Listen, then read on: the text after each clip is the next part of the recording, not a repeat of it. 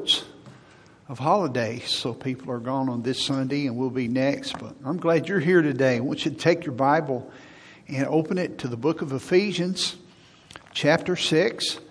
And after you locate that, I want you to turn to 1 Thessalonians chapter 2. Actually, last week I had you turn to 1 Thessalonians 2, but we never got to it, but we will this morning. I want to help you this morning. I want the Word of God to help you. I believe it will. Ephesians chapter 6 and 1 Thessalonians chapter 2. I want to talk to you this morning about establishing a growth atmosphere in your home or in your family. One of my favorite things to do as a boy was to go to Six Flags Over Georgia.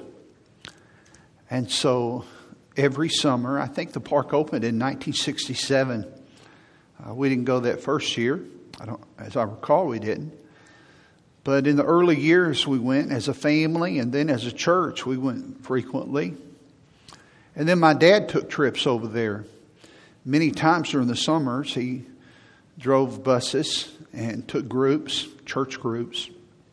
And I was kind of calculating this past week how many times that I'd been to Six Flags Over Georgia. I can't come up with an accurate number, but I'm sure that it was at least 40 times and maybe over 40 times that I'd been to Six Flags with my dad a lot of times. Sometimes he would come home and he'd say, I'm going to Six Flags on Saturday or Thursday or whenever. You want to go? And so I always wanted to go with him. And we would go over there and go see the shows and ride some rides. We'd ride the log ride because we'd both get wet. It was hot. And every now and then I'd ride something by myself. He didn't want to ride the roller coasters. And then we would eat a lot. And so I went to Six Flags a whole lot. I thought it was just the best thing in the world. I had never seen anything like Six Flags. It was an incredible place. Some of you have been there. Just phenomenal, especially as a little boy. But even as a teenager, there was nothing like it. I met Paula in 1977, and then we were engaged in the summer of 1978, and then we were married in June of 1979. So months before we were married, I asked her, I said, where do you want to go on our honeymoon? And boy, she didn't even think about it. She immediately said, I want to go to Disney World. Well, she'd been to Disney World before, I think twice. I know at least once. I'd never been. So I thought, well, that'd be a great idea. So, sure. So we went there, and we went a few other places down in that part of the country. And so from the first few minutes, I was on the property. They didn't have Epcot and the other things there. In fact, Epcot opened in 1982. They were building it. So they only had what's called the Magic Kingdom. So the first few minutes that I was there, literally, I'm going to talk to you a few minutes about that and kind of segue into the message. It'll make sense in a minute. Here was my thought. Now, this is no Six Flags operation. I clearly remember this. This is no Six Flags. I remember how they parked the cars. They didn't just take your money and wave you in and just have some guy disinterested, pointing the way. It was beyond professional. Everybody there was courteous. Everything they did had a distinctiveness about it. The people were attentive. They went the second mile. When you got inside the park, if you asked them a question, all the people had an answer. You never heard this. Well, I don't know. In fact, if they didn't know, they would take you to a person that did know. If you ask them where something was, they'd say, well, if you go down 3 streets over here, you do this. They didn't do any of that. They took you there. It was just unbelievable. The shows and the rides were something else. They weren't just a shade above. It was phenomenal. Now, this was, 41 years ago. And I just remember marveling, how did they put this together? I don't know that the rides, in fact, there's probably better roller coasters around. I'm sure there are. But it was the wonder, how did they do this? And how did they put these people to get to do these things? They called the people that paid money to come there, they called them guests.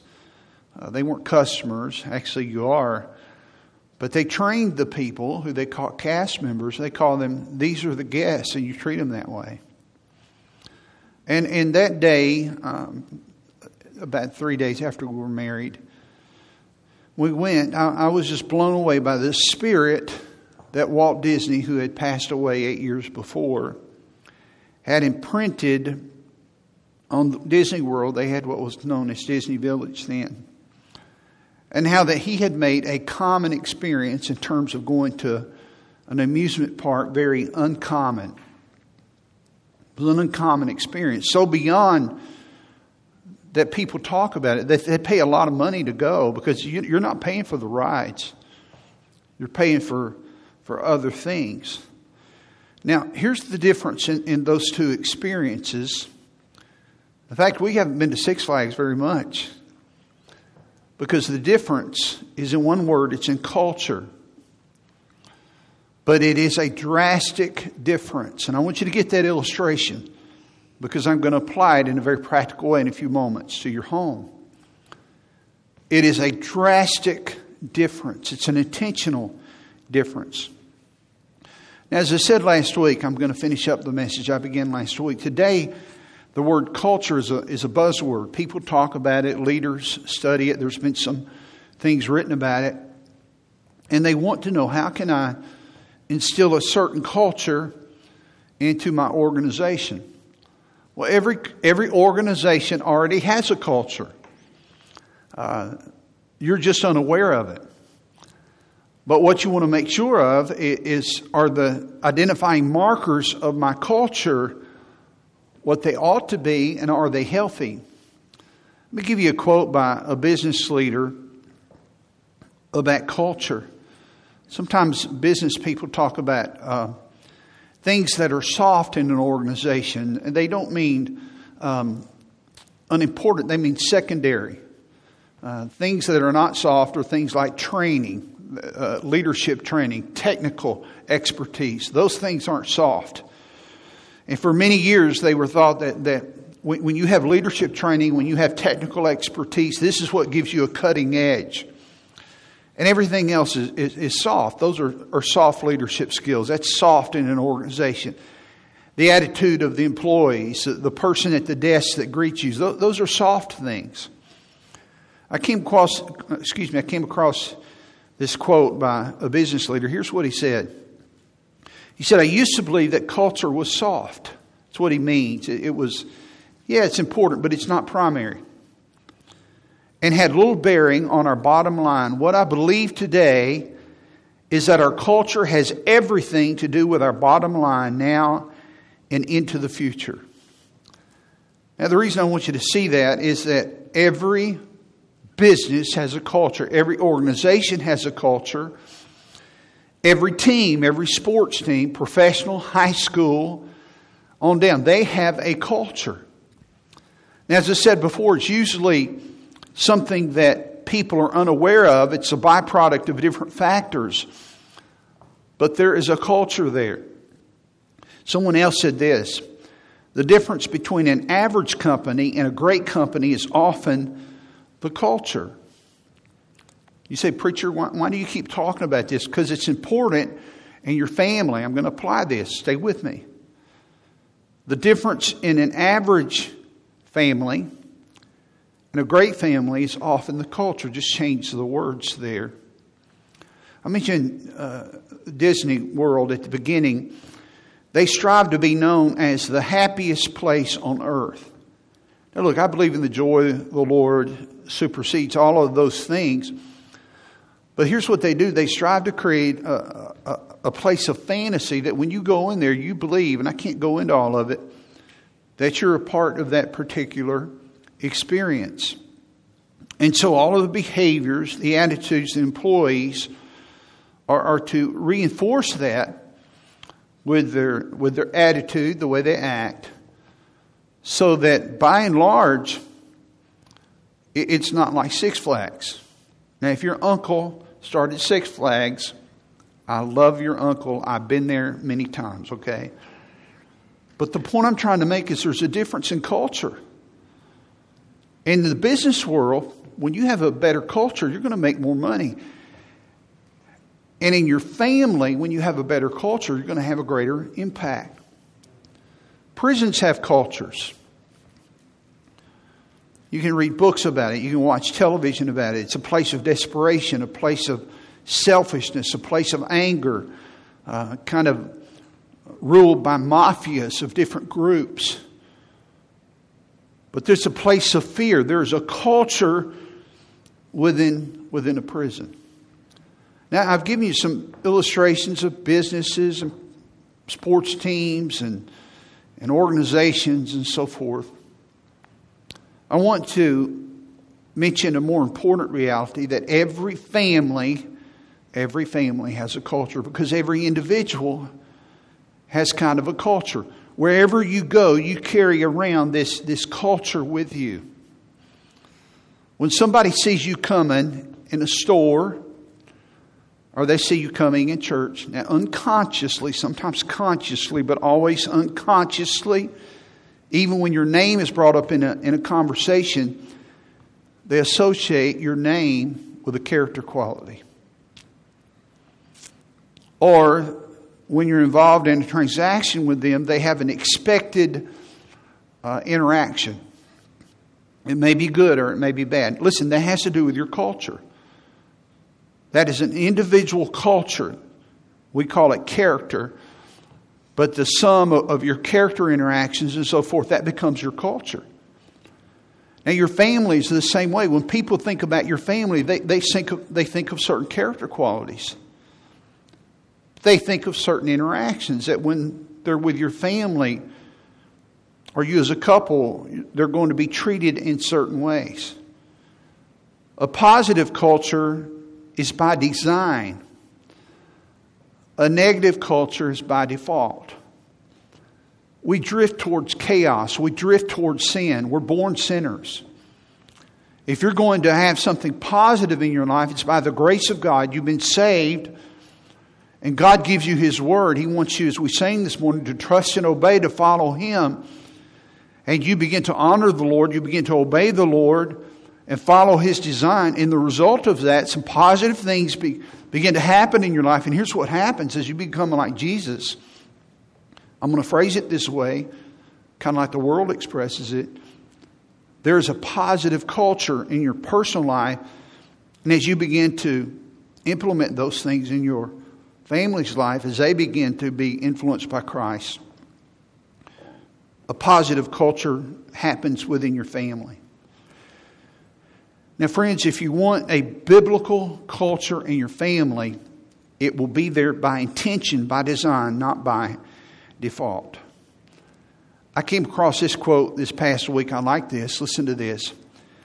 Family culture is what makes our house a home to come back to. I like that.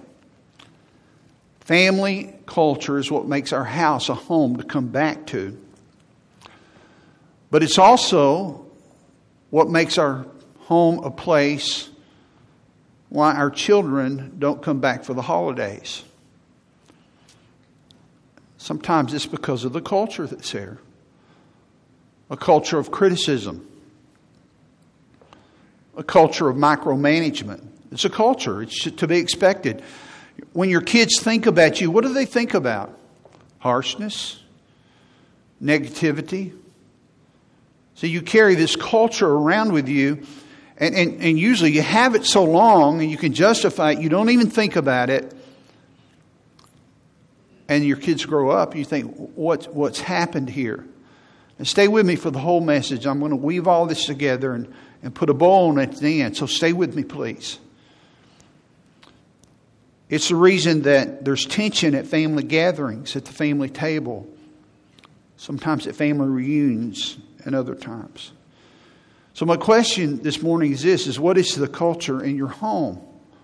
You have one. The good news is it can be changed. I want to encourage you to that. I want this to be a message of encouragement, but sometimes before we can be encouraged, we have to say, okay, here's where there's a gap in where I am and where God wants me to be, so I need to go in this direction. Now let me give you kind of an earthy illustration with this. When you go home this afternoon, unless you have another problem with your home, after you go out to eat, or if you're eating at home, whatever happens, when you cross the threshold, you open the door and you cross the threshold of the front door and you walk in, you will feel better immediately because there's something called air conditioning. And it's a lot cooler, the humidity's down, and you feel better. And so you're going to walk upstairs if you want to. You can go look at your thermostat and you can look at the temperature. You can look at the thermometer, as it were. And you can read it. 70, 72, 73. And it will tell you what the temperature in your home is. But the temperature has no power. The temperature is a reflection of the atmospheric culture in your home. Every home, every person has a temperature. You have a culture temperature. So when you walk into your house, you have a culture immediately. It's a physical culture of how cool it is or how warm it is. And you can look literally, and it has certain degrees. But the power, listen carefully, the power is not in the temperature or the thermometer. It's in the thermostat. Because the thermostat controls the temperature. Now, what we do typically is we try to control the temperature. Now, son, don't do this. Honey, don't do that. We need to control these behaviors. Let's control these things. Let's get a fan going. And it doesn't work. What we need to do is control the thermostat. Now, the thermostat in your home for the culture is God. And the deputy in the home is the father and the mother. God has designed the father to be the leader, and the mom comes alongside of him and helps him. So, humanly speaking, under God's authority is the father. Listen, he is the thermostat in the home to establish the culture. That means that I am responsible in my family under God's authority, with His help, by His grace, to establish the culture in my family. Not my children. And not my wife, though she has a great deal to do with it. And when I'm gone, she's in charge of that. And in a sense, both of us are responsible. But I'm particularly responsible. The Bible teaches in Ephesians 5, and you can read that later, that the man is the head in the family under Christ. So I want you to understand that the thermostat is the most important part of the culture. And fellas, you need to feel empowered by God, and ma'am, you do too. And sometimes we say, well, it's all of these, the music and the media. Well, it's your responsibility to control those things. I mean, what's on your kid's phone? What are they listening to? That's your job. Because those things are going to affect the culture. If you keep on doing what you've been doing, you're going to keep on getting what you've been getting. What do your kids go to? Well, I can't know everything. No, but you need to do your best. You need to control those things. You're the thermostat. If you don't like the temperature, change the thermostat. We'll talk about that in a moment. I said this last week, and I believe this. No one has a godly family accidentally. Nobody does. When you see a husband and wife that love each other and kids that respect them and they follow them, it's not an accident. With God's help, though, somebody in that family set the thermostat. And you cannot delegate that to the church, to the children's church pastor or the youth pastor or the pastor or a Christian school. You cannot do it. It's a father's responsibility. The Bible says in Galatians chapter 6 and verse 7, be not deceived. God is not mocked. You're not going to make a fool of God about this. You're not the exception. For whatsoever, notice that word, whatsoever, a man soweth, that means that product, that type of seed, shall he also reap. That means the seeds that I sow one day will blossom into the kind of environment that I have in my home. I have my hand on the thermostat with God's help for good or bad. Someone said you are free to choose, but you're not free from the consequences of your choice.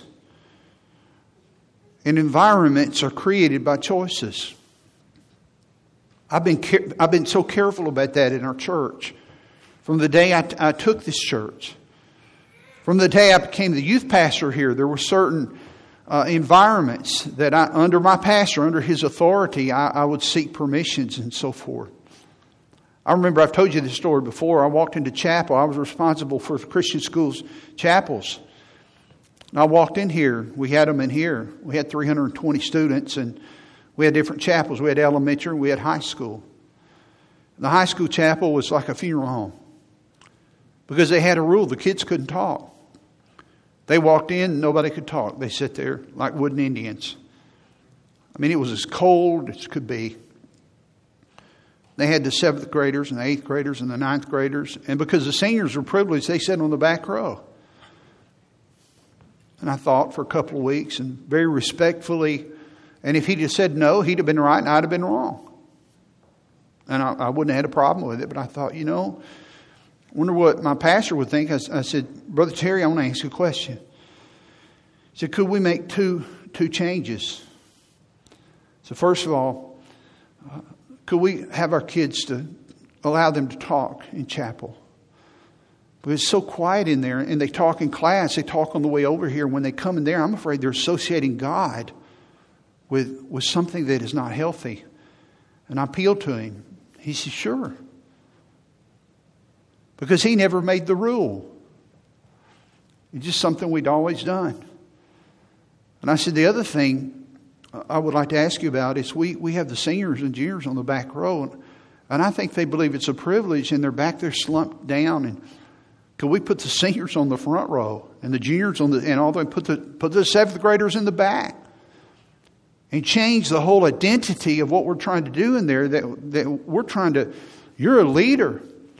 And I didn't say it quite with that much enthusiasm.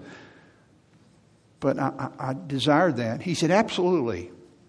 He's a good guy, good man. Not because he agreed with me.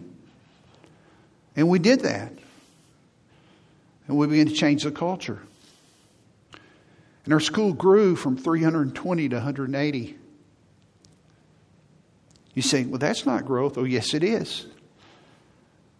Because you have certain kids that say, that's not what I want. Well, maybe you don't belong in this kind of a school. Out on our church sign, it said Trina Village Baptist Church, Fundamental Independent Missionary. Well, I knew what that meant. Most people, when they think about fundamental, is no fun, all damn, and no mental. Well, they're driving by. It was right here in our neighborhood. Independent meant isolated. Missionary, I guess that meant you have a lot of missionaries in. Now, I knew what every one of those words meant. But is it a sign for us, or is it for our people in our neighborhood? I said, preacher, I've been thinking about that sign. What do you think about this? I said, we know who we are. But is that a magnet for guests, or is it detracting? Because those words, they don't understand those words. What if we took that out and put a new sign up that just said Church with a Heart? He said, I like that. I said, well, I just think it would be more inviting. It's a little bit more warm. Now, you understand, are you listening to me? You see, these are changes, but they have to do with culture.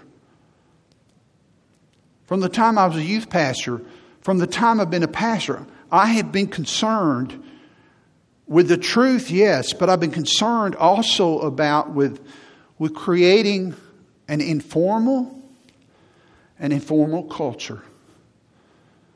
I've had people that have come to our couples retreat, and they've said, some pastors and so forth will say, well, how do you do this? You get a hotel, you get a speaker, you get a date. And I said, yeah, well, I can do that. And I thought, well, yeah, but we didn't do this. We just started out with a handful of people for our little church. But the reason people come here is not because of the hotel. They don't come here because of musicians. They don't come here because of the preacher. They come to the couples retreat because of the culture. I've told our staff before, I said, and I haven't used that word with them, but the sauce of that couples retreat is the culture.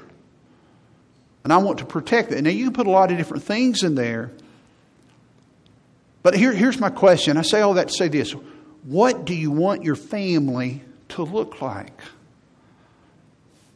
Now, sometimes it'll take its own life, but in a positive way. What kind of culture?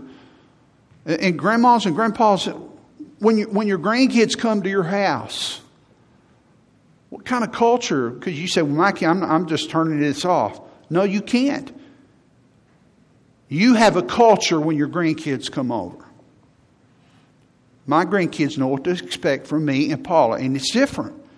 And then together we create a synergy so that when they think about coming over, they look forward to it. And they have some expectations. Well, I hope that, and I said this last week, but hope is not a strategy. And God can change these things, but you've got to get a firm idea about this. Now listen to this. When you're intentional about your culture, it will affect the way you spend your money. It will affect the amount of time you spend with your children and what you do with your children in those times. One of the things that every one of my kids talks about, every one of them, when they write me notes or we just talk, is at some point they say, Dad, I remember these vacations. They remember our vacations. And listen, we had some really dry times. But I made it of value to go on vacations. Because I want to go on a trip? No. Because my kids are gone. Aubrey's there, but she's practically gone. I mean, she's gone now. She's at a friend down in Florida. She's just home a couple of months in the summer now. Because those memories are so precious. When you're intentional about your culture, it has to do with the conversations, the type of conversations you have in your home, what you permit in your home, what you do not permit. These are culture developers. I'm just highlighting some things. The value you place on church attendance, the priorities you establish, the friends that you spend with as mom and dad, and the friends that you allow your kids to spend time with. That's going to determine the culture you have. And then it's kind of a mixed brew or making a stew. You've got all of these little ingredients. It's not just one thing. Culture is kind of a, I don't want to say magic, but it happens by a variety of things. And then bang, it's there. And it's not ever perfect. Sometimes you have to make an adjustment. But here's what I'm saying. Listen, the environment in your home is not accidental. It is a result of the values, priorities, the habits, the experiences that you choose under the lordship of Christ for your family. Your culture is the atmosphere of your home. It's what makes your family unique. Every family is different. Now today I want to help you, and I'm going to go through the rest of this quick. I need to have a big front porch before we got in the house. I feel like I need to sell you on how important that is. on the matter of the atmosphere of growth, a culture of growth. Parents are to create an atmosphere in the home of growth that motivates their children to maturity. That's the idea I'm going to give you today. On parents and grandparents, and you can be aunts and uncles and do this too. Well, Lindsay is here today. She's my niece. And I have a culture with her. She knows one day when I go to heaven, if Jesus does, she's going to tell her mama, Uncle Rick was the silliest man I've ever met in my life.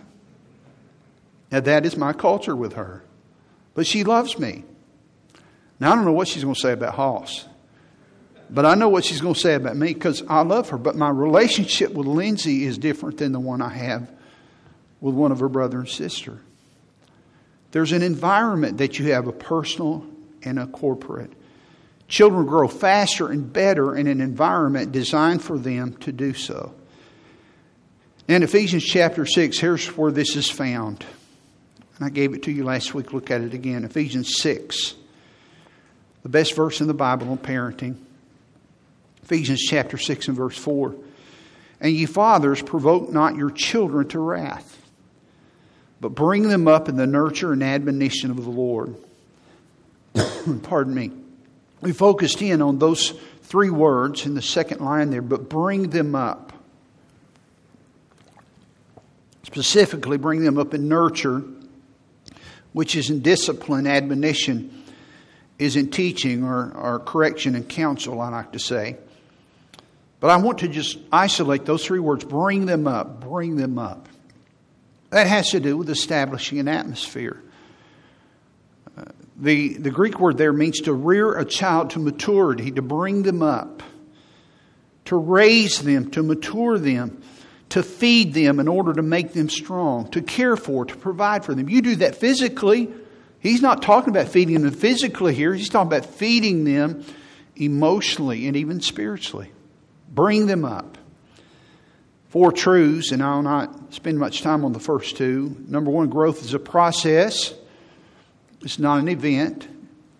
It's a series of small events that creates the process. But bring them up, bring them up. Most parenting focuses on the event. Now, Johnny, we're going to church tonight. Now, you got to be still. And if you're not still, here's what's going to happen. Now, look, when they're young, you have to do that. Okay, I understand. Or we're going out to eat tonight and we're going to be with the family. Now, here's what I expect. But listen, when you consistently focus on the event rather than the process, and you do not train them in the expectations, but you focus on the event rather than the process, the events will never be what they should be. Because they've never learned how to behave in the home. If they're not going to honor you in the home, they're not going to honor you in the restroom. In fact, they know when they have you on their turf, and their turf is when they're in public with other people. That's their turf. But it's a process. You have to consistently enforce that. Bring them up. And it takes a lot of patience. It's easy to have a child. It's difficult to raise a child. And last week I gave you 4 areas that requires patience in this process. Number 2, not only is growth a process, growth is intentional. And we need this plan to nourish them, to develop them, and feed them with our words. Feed them with our example. Feed them with our expectations. It's conscious. Now, sometimes the environment is unconscious. It's formal and informal. Deuteronomy 6 and 7 teaches us this. Informal times have a great impact, but there needs to be a formal matter of this too, where there's intentionality, and that will help you with the informal impact. Now, I gave you 4 needs that children have last week. I won't go through those. My sister Melanie's here this morning. She's been here all week. And to be very honest, she and myself and Hoss are still grieving over my mom's passing. So she comes here and she stays down there with Hoss some. And so we've seen each other every day. So she gave me this card. She's been going through some of my mom's drawers. I came across, in fact, several cards she's given to me. This Mother's Day card that I wrote to her. And as I read it last night, I thought about, boy, that speaks to the intentionality of my mom. Just want to read, take 30 seconds. It says, Mom, you taught me to tie my shoes, to love my friends, help my neighbors. You taught me not to waste anything, moments or water, money or chances. You taught me to give and to forgive and to move forward with the life that I have been blessed with. Thank you, Mom. And I just wrote a few lines. Mom, what a perfect card that so expresses my heart. The phrase, you taught me, and all of the lessons written here are so precise and appropriate of you. You're well loved by many, many people, but most of all by your own children. My life is immeasurably enriched because of you.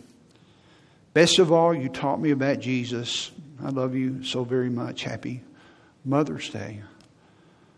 My mom, here, listen, my mom was an intentional teacher. She intentionally put things into our lives, and because of that, she created a culture. Growth is a process. Growth is intentional. Number 3, growth is personal. Growth is personal. This will help you. This will help you. In fact, the others I hope will help you. Growth is personal. Growth is best accomplished by personal attention. You know, if you really want to learn something, you don't learn it in a classroom. You learn it in a tutorial relationship. I remember when we were homeschooling, we would go to various educational seminars and so forth. And we didn't just sign up for homeschooling. It's okay if you do that. But we took a lot of things to help us be prepared to do this. And one of the things we learned, and I concurred, I agreed, they were teaching us how that, you know, the Cadillac of instruction is tutorial. And how that one of the illustrations they gave us was playing tennis. If you had a class of 30, let's say, or 25, take a smaller classroom of 25, and you had someone up front teaching how to play tennis, how to serve, and how to, do backhands and so forth. Can you learn in a class of 25? Absolutely, even having them out on a court, each one. But if the instruction is one-on-one, who would learn the most? Well, that's a no-brainer. Now, obviously, it depends a lot on the instructor, but who's going to learn the most? And sometimes, even if the instructor may not know as much, you're still going to learn more in a tutorial relationship. Now, stay with me. Growth is personal. It's customized. Now, I had you turn to 1 Thessalonians 2. This is a chapter on discipleship. But what God does here is He illustrates the process of discipleship with parenting. He talks about the role of a mom and the role of a dad. Now, look here in 1 Thessalonians chapter 2 and look at verse 11. You got it? 1 Thessalonians 2:11. You may want to underline some of these things. As ye know how we exhorted and comforted and charged every one of you as a father doth his children. Do you see that? As a father doth his children. I preached on this many years ago on Father's Day. These are the responsibilities of a father to his children in the home. Now, what I want you to see here in this text, a number of things. As you know how we exhorted and comforted and charged. Look at these 4 words. Every one of you. You see the individuality of that?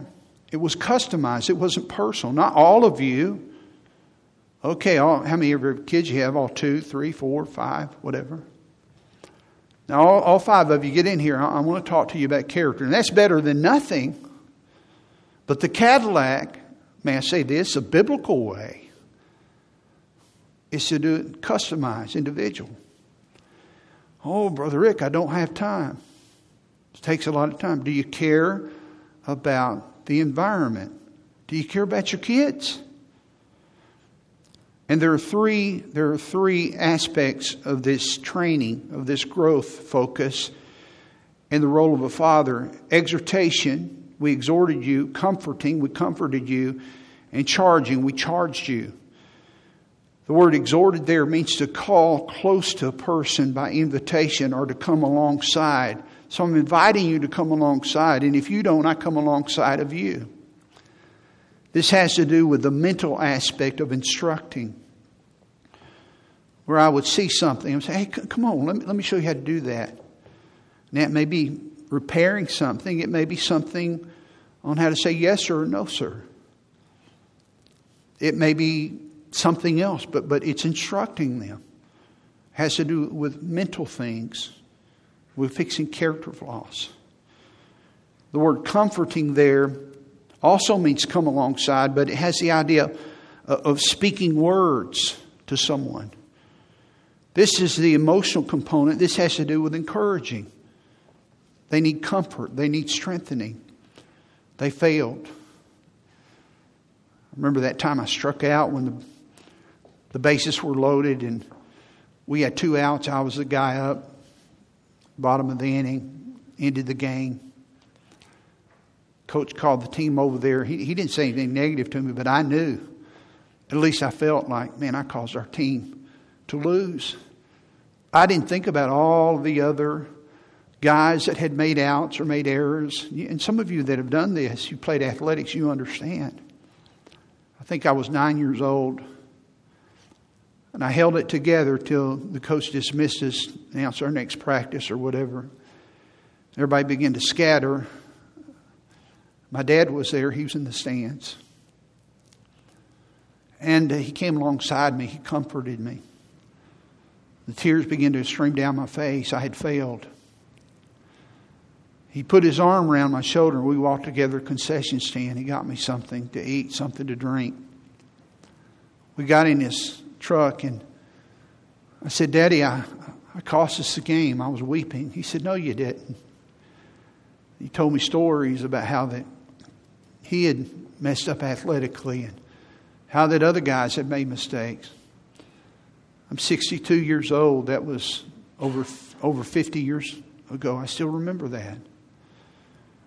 My dad comforted me. That was his role. It was a culture in our relationship. It became a culture in our home. The Bible says a father is to charge his children. This has to do with the will. Exhorting with the mind. Comforting with the emotions. Charging has to do with the will. This is challenging. To charge them. You get if I were to put the Greek word up here, it's the word witnessing. We get the word martyr from it, to witness. You witness to your children. How do you witness to them? You tell them stories.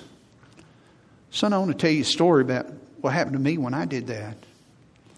If you speed, you're going to get a ticket. If you violate that law, you're going to get in trouble. Let me tell you a story about when I decided not to go out with the wrong crowd. And you begin to charge them. You see stories, as I told you a few weeks ago, are so important to your children. They remember these stories. Here's the point. You exhort, you comfort, you charge every one of your children as a father does. Discipleship is personal. How many times have I said here before, the most important form of discipleship that you ever have is with your children? It's first line. May I say this? If you discipled your children, we wouldn't have to have a lot in our church. I feel like the primary role of the church is to equip the parents to disciple their children. It's not for us to be about what we need to be about discipling everybody else. I think there's a factor there, yes. I think the primary role of the church is to equip the fathers, as Malachi 4:6 is to turn the heart of the fathers to the children first, and then to turn the heart of their children to the fathers. And that's a culture, if you will. But it's also so that it can equip them to do these three things and others. And then when we come to church, it's a whole different environment. There are appropriate words at specific times, as I've illustrated. And when you give these appropriate words at specific times, your kids mature, they grow. It gives them a safe place. Turn to 1 Thessalonians 5, just 2 or 3 pages over. Let me show you another way this is illustrated. 1 Thessalonians chapter 5 and verse 14. The Bible speaks about 3 types of people here, and your children will be every one of these. 1 Thessalonians 5:14. Now we exhort you, brethren. He's talking about church members here. This is a passage about the church and church members. But your children fit this too. Now we exhort you, brethren, and notice the types of people here. Warn them, number one, that are unruly.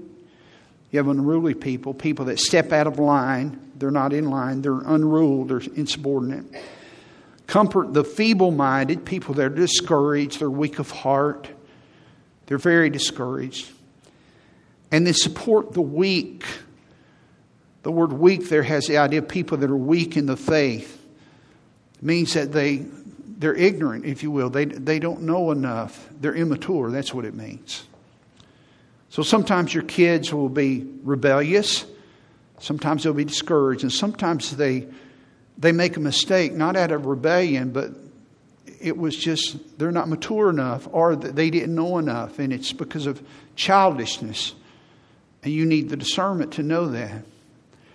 Now I want you to notice how we're to treat each group. Appropriate words for appropriate times. If your child is unruly, they need to be warned. Notice that. Warn the rebellious child. If your child is discouraged, they need to be encouraged. Lift their hearts. When your child is weak, when they're ignorant, they need to be supported. That's what they need. And then the Bible there says, and be patient towards all men. In other words, in all of it, be patient, because it's not an event, it's a process. That's the idea. It's a process. Now follow me. Watch this. If you respond wrongly, and you will, because you're a sinner as a parent, you do great damage. If you comfort the unruly, when your child is a rebel, oh, son, I understand. You know, that's a bad teacher. And man, the youth pastor, he's just not what he ought to be. And yeah, I know. You're comforting an unruly child. You're going against the Word of God. When you warn the discouraged, I read a thing on Twitter the other day. I sent it to Daniel and Tim. I said, pray for this man. He was very discouraged because of the COVID crisis and what was happening in his church. I read some of the comments. One guy got on there and says, hey, toughen up. And he had just bared his heart. And he said, please pray for me. I read that. I thought, wow, this man is very discouraged. You don't warn people that are weak, people that are discouraged. And then when people are ignorant, they just made a mistake. It wasn't intentional. They just weren't mature enough. You support them. Don't warn them. You teach them. You instruct them. You need to make sure, you need to have discernment to know where was my child on this scale. The Bible says in Proverbs chapter 22 and verse 6, it says, I'm going to misquote it. Okay? Train up your children in the way they should go, and when they are old, they will not depart from it. It doesn't say that. It's not corporate. It's personal. Train up a child in the way he and the way she should go, and when he is old, and when she is old, she will not depart. It's all over that verse. Training, discipleship, encouragement, warning, comforting, creating the culture is personal. And that takes time. It means that you're going to have to become an expert on training and an expert on each child. May I ask you a question in all sincerity? Those of you that have children, those of you that are grandparents, have you read a book on parenting? There's some really good podcasts. I mean, biblically based podcasts. Do you ever listen to them? Have you ever read or listened to things on biblical grandparenting? Do you know what the Bible teaches about these things? I say this truly, not out of anger, but out of compassion. You're headed for a train wreck. Whatsoever man soweth, that shall he also reap. If you're not listening and reading and growing and developing, the culture that you have is toxic. Become an expert on those things. If you want to be an expert on anything, this is one you ought to be an expert on. And then lastly, I'll mention this, is that growth is not only a process, it's not only intentional, it's not only personal. I like this. Growth requires grace. It always requires grace. It's not being a tyrant. Nobody grows under a tyrant. Your children are going to make mistakes, and so are you. And they need a man. They need a mom with grace. Bring them up. Bring them up. Bring them up with grace, with kindness. The same expression, bring them up, is used in the chapter before.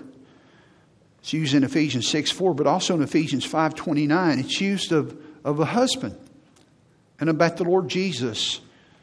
When God tells a man to love his wife like Jesus, like Christ loved the church, it says, for no man ever yet hated his own body, his own flesh. Watch this, but nourisheth.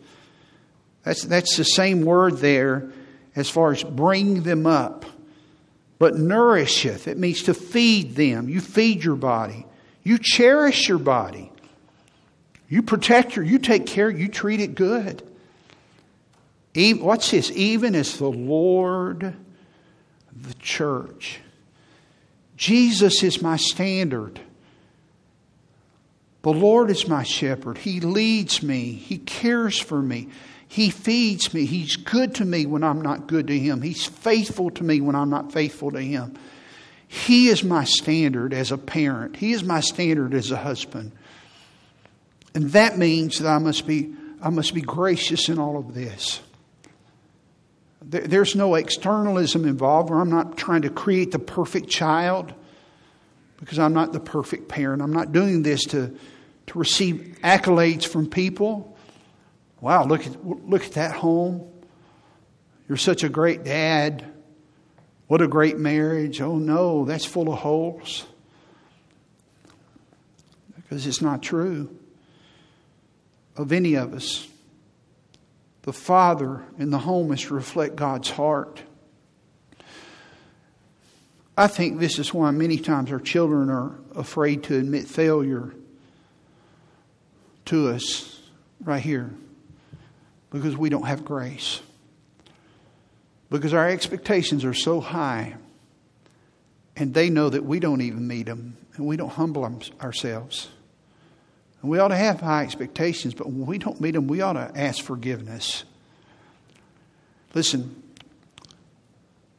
the most tender conversations I've ever had with my kids have been when they messed up.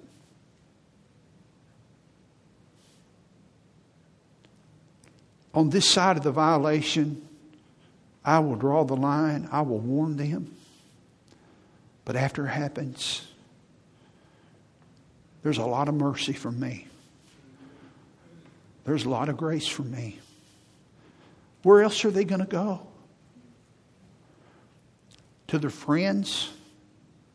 To the world? That's where they're going to go, to the world. I had a friend who came to our home, and one night he had a car accident. He had a brutal father. And before he went home, it wasn't a bad accident. It just a little fender bender. But he walked in the front door and he had been crying. As I recall, he was a senior in high school. And he said, I had a wreck. I got to go home and tell my dad, but I don't want to. He's going to be so angry with me. We sat there and listened to him. And my dad, who was kind of a quiet man, but he had a lot of wisdom, Daddy said, Well, son, do you have insurance? He said, yes, sir. He said, well, that's what insurance is for. I remember I sat there and I said, yeah, that's right. That's what insurance is for. And I saw an attitude in my father that was so different in this other father who expected his son not to ever have an accident. I was driving in the parkway between Bob Wallace and Drake one time on the little side road there going south. I was driving the little van that Daddy had for work. And I looked over, I was fixing to get in the lane. It changed my driving habits forever. And I looked there and nobody was there. I turned over, I heard a little bump. I said, oh, I hit somebody. Those of you know what I did. I looked at it was in the blind spot. Since then, those of you that are young, listen, you don't just look in the mirror, you have to look over your shoulder. By the way, it happened one time, it never happened again. But I just bumped him. We pulled off, looked at it, and I had just hit him enough to tear off a little strip he had on his car. Dad had an auto parts store. But I was so afraid, not because my dad was upset, I just didn't want to do anything. I went home, I said, Dad, I hit this guy's car, I got his address. I don't think there's a lot of damage. Oh, man, I didn't understand how insurance worked. I said, well, all right, that's all right. We'll see what happens. Guy came by the shop. Daddy had everything he needed, had the right colors. There was no damage to the body. Everything was fine. But I remember my daddy's attitude towards me. And listen, when you make a mistake, when your kids make a mistake, and they tell you about it, they're always going to remember the first thing that comes out of your mouth. Always. Only in an environment of grace is a close relationship possible. When there is no grace, your children will hide their failures. When I was a youth pastor and I met with parents, I used to quote this frequently to help the kids. Especially junior high kids were like this. Senior high kids were too. I don't know who this man was. His name was John White. But I want to quote from John White what he said in a book. And he said, this is how teenagers feel. Listen. He said this, I am afraid to tell you who I am because you may not like who I am. And that's all that I have. I never forgot that. I'm afraid to tell you who I am because you may not like who I am, and that's all that I have. Are your kids afraid to tell you who they are and what they've done? Or do you have the grace of God to come in and just minister to them? Ted Tripp wrote this. He wrote it about determinism, which is a belief that a person cannot be held morally responsible for their actions. In other words, it's not my fault. And deterministic teaching means that your kids come up and say, well, it's not my fault. It's my parents' fault. It's the culture in my home. Because I want you to understand, parents have a responsibility, but kids have a responsibility to obey. They have a responsibility to listen. I've been tough on the parents. I think parents do a bad job today of being proactive with the culture. I think our young people don't listen well. But I want you to listen about the grace of God. Ted Tripp said determinism makes parents conclude that good shaping influences will automatically produce good children. I don't believe that. I don't want you to think I'm teaching that. Because it didn't work for Adam and Eve. God put them in a perfect environment. This often bears bitter fruit later in life. Parents who have an unruly and troublesome teenager or young adult conclude that the problem is the shaping influences they provided. They think if they had made a little better home, things would have turned out okay. They forget that the child is never determined solely, S-O-L-E-L-Y, just only. The environment's important, but not only that. They forget that the child is never determined solely by shaping influences of life. Remember that Proverbs 4:23 instructs you that the heart is the fountain from which life flows. Your child's heart determines how he responds to your parenting. Best thing you do is get him to Jesus and create an environment that reflects Jesus. One lady wrote this. She said, everything that isn't gospel is law. Rules alone won't get it. Every way we try to make our kids good that isn't rooted in the good news of the life, death, and resurrection of Jesus Christ is damnable, crushing, despair-breeding, and Pharisee-producing law. It's just rules. And we will not get the results we want from the law. We'll either get shallow, self-righteous, or blazing rebellion, or both, frequently from the same kid on the same day. Or we'll get moralistic kids who are cold and hypocritical and who look down on others.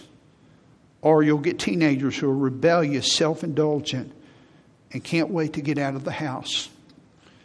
We have to remember that in the life of our unregenerate children, the law is given for one reason only: to crush their self-confidence and to drive them to Christ.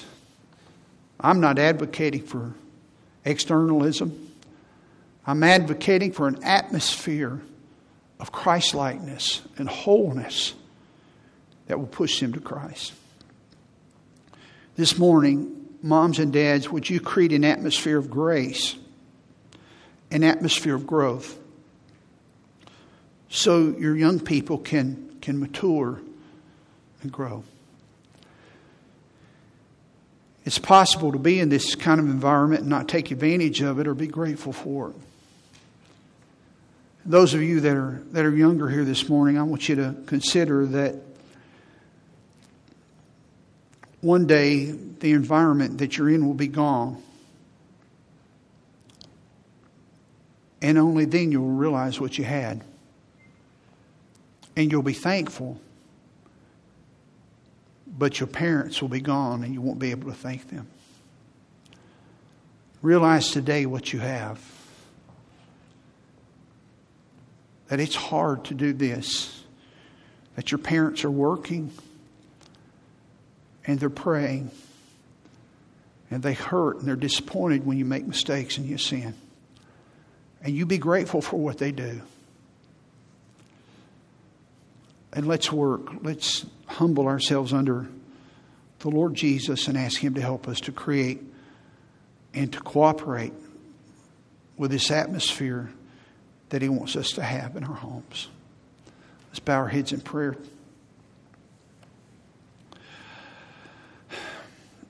Our Heavenly Father, as we leave today, I would ask you in the name of the Lord Jesus to help us.